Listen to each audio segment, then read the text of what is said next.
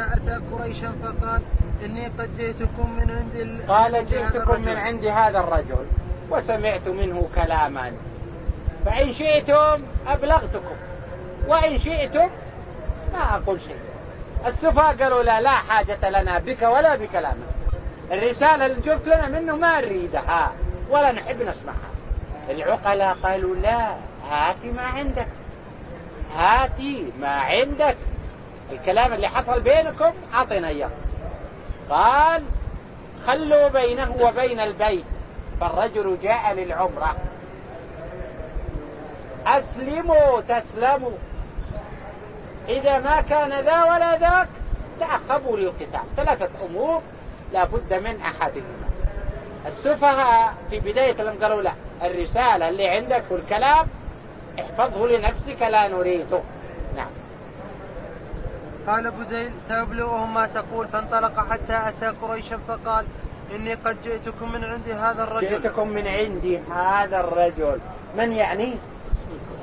من يعني؟ رسول الله صلى الله عليه وسلم. نعم. وسمعته يقول قولا فإن شئتم عرضته عليكم. فإن شئتم عرضته عليكم وإن شئتم سكت معه شيء. السفهاء قالوا لا، خلي الكلام اللي عندك لك ما نريده. العقلاء قالوا هات الكلام اللي قال لك. نعم. فقال السفهاءهم لا حاجة لنا أن تحدثنا عنه بشيء. لا حاجة لنا في أن تبلغنا عنه رسالة. نعم. وقال ذو الرأي والأحلام والنهى، يعني أهل الرشد وأهل المعرفة. السفهاء قالوا ما نريد كلام أصلا، لا نحب أن نسمع منك شيء. أهل الرأي قالوا لا، عطنا الكلام اللي قال له. نعم. وقال ذو الرأي منهم هات ما سمعته يقول. قال سمعته يقول كذا سمعته يقول كذا وكذا. ثلاثة أمور. خلوا بينه وبين البيت، الرجل ما جاء لقتال. أسلموا تحرزوا الخير وتدركوا المغنم، إذا ما كان الأول ولا الثاني تجهزوا للقتال. نعم. فقال عروة بن مسعود إن هذا عروة بن مسعود الثقفي، وهو ذو معرفة وبعد نظر وممن يعتد برأيه.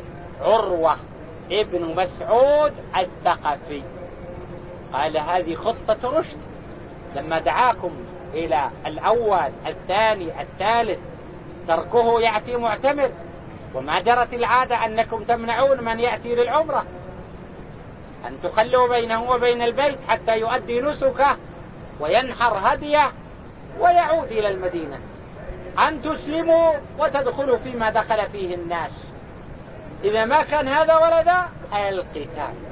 قال عروة لقد أتاكم بخطة فيها الرشاد والفلاح، دعوني آته فوضوني. من الولد؟ قال ألستم الوالد؟ خط عروة بن مسعود، ألستم الوالد؟ يعني أنتم بمثابة آباء لي، ألستم الوالد؟ قالوا بلى. قال ألست الولد بالنسبة لكم؟ قالوا بلى. قال إذن لقد أتاكم بخطة رشد، دعوني آته وأتفاوض معه. قالوا إذن. فوضوه للذهاب ليسمع من رسول الله صلى الله عليه وسلم ويسمعه ما عنده.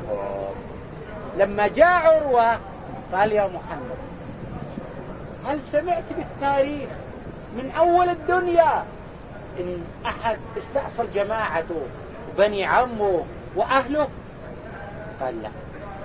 قال أجل يا محمد أنت أتيت إلى مكة ومعك عبارة عروة بن مسعود، هي عبارة ليست صحيحة ولكن كتبها العلماء لأجل أن اللي معك أوباش. وش معنى أوباش؟ يعني ما هو بأهل قتال ولا أهل دراية ولا أهل معرفة ولا أهل فطنة لكيفية الكر والفر والصولة والجولة. هل علمت يا محمد أن أحدا قبلك استأصل أهله؟ قال إذن أنت معك أوباش. إن كان هناك مغنم أخذوه وإلا فروا وتركوه. فقال أبو بكر رضي الله عنه امصص بذر الله أنحن نفر ونتركه؟ فرفع عروة رأسه قال من هذا يا محمد؟ من هذا المتكلم؟ قال هذا أبو بكر الصديق. قال لولا أن يدا له عندي لم أكافئه بها لأجبته، ولكن لأنه صنع جميلا وأسدى معروفا وقدم خيرا لم أكافئه به فأنا أصبر على كلمته. هذه أول مهمة. قلنا من هو الذي تولاها؟ بديل بن ورقة. ثم بعده جاء عروة ابن مسعود الثقفي. وأول كلام بينه وبين الأشياخ في مكة وأهل مكة أول كلام قال ألستم الوالد؟ قالوا بلى. قال ألست الولد؟ قالوا بلى. لم دعوني آسف لقد دعاكم إلى خطة رشد. قالوا اذهب. فلما ذهب أول حديث فاتح به النبي عليه الصلاة والسلام قال هل علمت أن أحدا استأصل أهله في التاريخ؟ أنت جئت هنا ليرجل تريد أن تستأصله؟ هل علمت أن أحدا؟ قال عليه الصلاة والسلام جئت معتمرا. فقال إن مكة قد استعدوا وإنهم جهزوا ومعهم الخيل والإبل والسلاح وهم صادوك ومانعوك واللي معك كلهم عبارته أوباش. يقول أوباش يعني ما لهم خبرة بالقتال والكر والفر والصول والجولة، وإذا كان المغنم وإلا يفرون يتركون. فأجابه أبو بكر رضي الله عنه بما أجاب فقال لولا أن له يدا عندي لم أكافئه بها لفعل. نعم.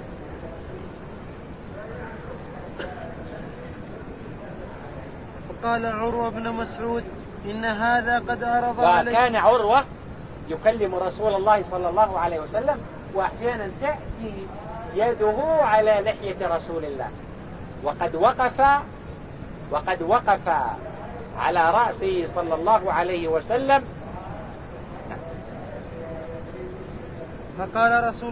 فقال عروة بن مسعود إن هذا قد عرض عليكم خطة رشد فاقبلوها ودعوني آته.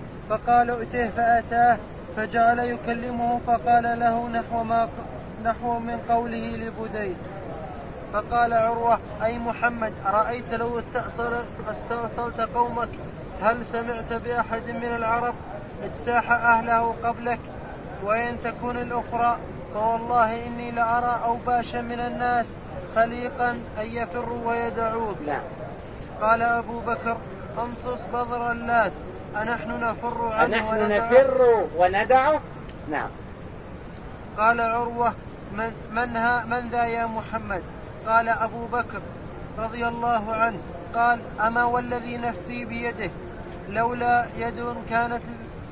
يد لك عندي لم أكافئك بها لأجبتك. وجعل يكلم النبي صلى الله عليه وسلم ويرمق أصحابه فوالله لو يرمق أصحابه. والنبي عليه الصلاة والسلام ما تكلم بكلمة إلا نفذوها ولا خرج منه شيء إلا تناولوه ومسحوا به أجسامهم وأيديهم. فقال حينما رجع لقد حضرت مجالس الملوك، حضرت مجلس كسرى وقيصر والنجاشي ما رأيت أحدا يعظم ملكه كما يعظم أصحاب محمدا. نعم.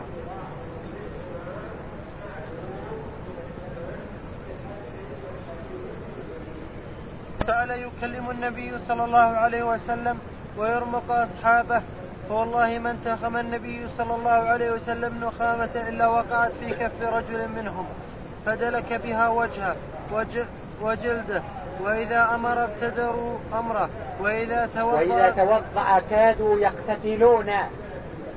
وإذا توضأ كادوا يقتتلون على وضوءه وإذا تكلم خفضوا أصواتهم وما يحدون إليه النظر تعظيما له. فرجع عروة إلى أصحابه فقال: أي قوم، والله لقد وفدت على الملوك كسرى وقيصر والنجاشي، والله إني رأيت ملكا يعظمه أصحابه كما يعظم أصحاب محمدا، والله ما انتخم نقامة إلا وقعت في كف رجل منهم فدلك بها وجهه وجلده، ثم أخبرهم بجميع ما تقدم، ثم قال: وقد عرض عليكم خطة رشد فاقبلوها. نعم.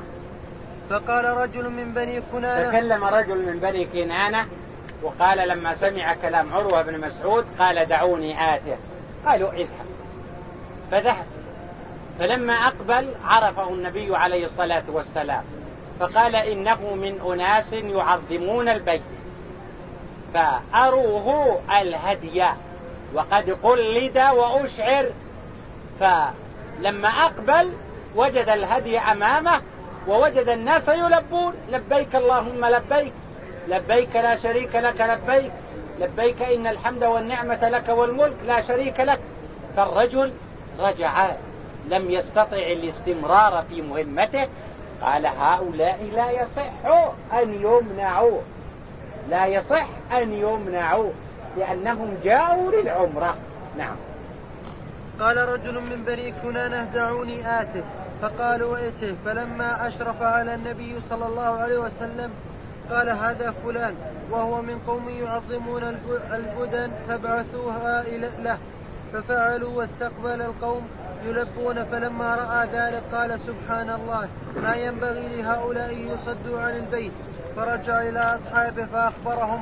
فبينما هم كذلك إذ جاء سهيل بن عمرو فقال النبي صلى الله عليه وسلم في وقت ما كان عروة ابن مسعود الثقفي يكلم رسول الله صلى الله عليه وسلم كان المغيرة بن شعبة واقف على رسول الله صلى الله عليه وسلم وواقف عنده. فوضع عروة يده على لحية رسول الله صلى الله عليه وسلم، فما كان من المغيرة بن شعبة إلا أن قال: أكفف يدك. قال: من هذا؟ يعني يسأل رسول الله صلى الله عليه وسلم. قال: هذا ابن أخي المغيرة بن شعبة. فقال: اسكت يا لكع، وما انتهينا من غدرتك بعد. لأن المغيرة بن شعبة سبق أن قتل أناسا ولزمهم الديات، فقام عروة بن مسعود الثقفي بهذا الأمر أو بتولي هذا الأمر. كان عروة يكلم رسول الله صلى الله عليه وسلم، عروة بن مسعود الثقفي، والمغيرة بن شعبة واقف على رأسه. فوضع عروة يده على لحية رسول الله صلى الله عليه وسلم، فما كان من المغيرة إلا أن قال: أبعد يدك. فقال: من هذا؟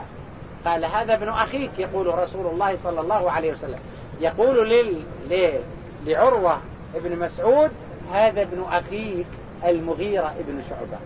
فرفع رأسه وقال: اسكت يا لكع، فما انتهينا من غدرتك بعد. نعم. فبينما هم كذلك إذ جاء سهيل بن عمرو جاء سهيل بن عمرو، والنبي عليه الصلاة والسلام يكره الطيارات ويحب الفأل. فلما أقبل من الذي وصل أو من الذي جاء؟ قالوا: سهيل بن عمرو. فتفاءل النبي خيرا من اسمه وقال: سهل أمركم. تفاؤل من أن اسم الرجل سهيل، قال: سهل أمركم. وفعلا تم الاتفاق وأبرمت بنوده بين رسول الله صلى الله عليه وسلم وسهيل بن عمرو ممثلا لأهل مكة. نعم. فقال النبي صلى الله عليه وسلم: سهل أمر لكم من أمركم. فقال: هات اكتب بيننا وبينك. بنكتب اتفاقية. نعم. فدعا الكاتب وهو علي بن أبي طالب. قال: جئنا للعمرة. قال: بس مو ما يخالف، ما عندنا مانع، تعتبرون لكن السنة القادمة. طيب الآن حنا محرمين. قال: وين كان لا يمكن أن تدخلوا فلا تتعالم العرب وينتشر بين الناس إنك دخلت. وهم أهل مكة عندهم عنجهية وعندهم الكبر والخيلاء، فقالوا لا ينقل أمام العرب وأمام الناس إنك دخلت علينا، أنا الآن محرم وأريد الاعتمار لبيك عمره. قالوا لا مانع، لكن بعد سنة ترجع الآن وتأتي بعد سنة.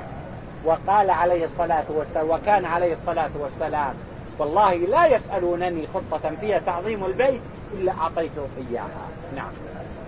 فقال هات اكتب بيننا وبينك كتابا، فدعا الكاتب وهو علي بن أبي طالب. قال بسم الله، اكتب بسم الله الرحمن الرحيم. قالوا لا يكتب، هذه ما نعرفها، لا نعرف إلا رحمن اليمامة، ولكن اكتب كما كنت تكتب، اكتب باسمك اللهم. فوافق عليه الصلاة والسلام. بعدين السطر الأول هذا ما صالح عليه محمد رسول الله. قال سهيل وقف، لو كنا نعلم أنك رسول الله ما حصل بيننا وبينك أي خلاف، لكن أنت واحد منا، اكتب هذا ما صالح عليه محمد بن عبد الله. فقال عليه الصلاة والسلام والله إني لرسول الله حقا. نعم. فقال اكتب بسم الله الرحمن الرحيم.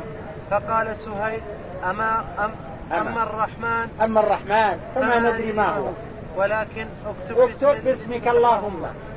وهذا يعطينا دليلا على سماحة رسول الله صلى الله عليه وسلم وسعة أفقه وأنه رحيم وبر بالمؤمنين. نعم.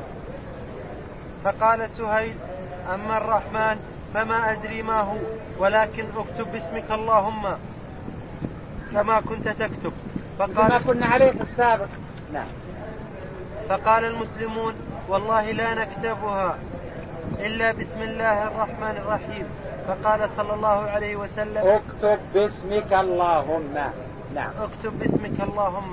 نعم. ثم قال اكتب هذا ما قضى عليه محمد. ما قضى يعني ما اتفق عليه هذا محمد رسول الله مع أهل مكة. قال لا، اكتب هذا ما قضى محمد بن عبد الله. نعم. ثم قال اكتب هذا ما قضى عليه محمد رسول الله. فقال سهيل والله لو نعلم أنك رسول الله ما صددناك عن البيت، ولكن اكتب محمد بن عبد الله. فقال إني رسول الله وإن كذبتموني اكتب محمد بن عبد الله. ثم قال النبي صلى الله عليه وسلم على أن تخلوا بيننا وبين البيت حتى نطوف. قال لا، مو بالسنة هذه، السنة القادمة. نعم. ثم قال النبي صلى الله عليه وسلم على أن تخلوا بيننا وبين البيت فنطوف به. فقال سهيل والله لا تحدث العرب أننا أخذنا ضغطة، يعني غصب عنا، لا، السنة القادمة علشان يكون بناء على رأينا وعلى موافقتنا أننا أخذنا ضغطة، ولكن ذاك في العام المقبل السنة القادمة. نعم. فقال سهيل وعلى ألا يأتيك رجلا منا. اتفاقية، إذا أتاك واحد منا مؤمن ترجعه، وإذا أتى واحد منكم عائد عن الإسلام نستقبله. الصحابة قالوا كده، قال الرسول اكتب.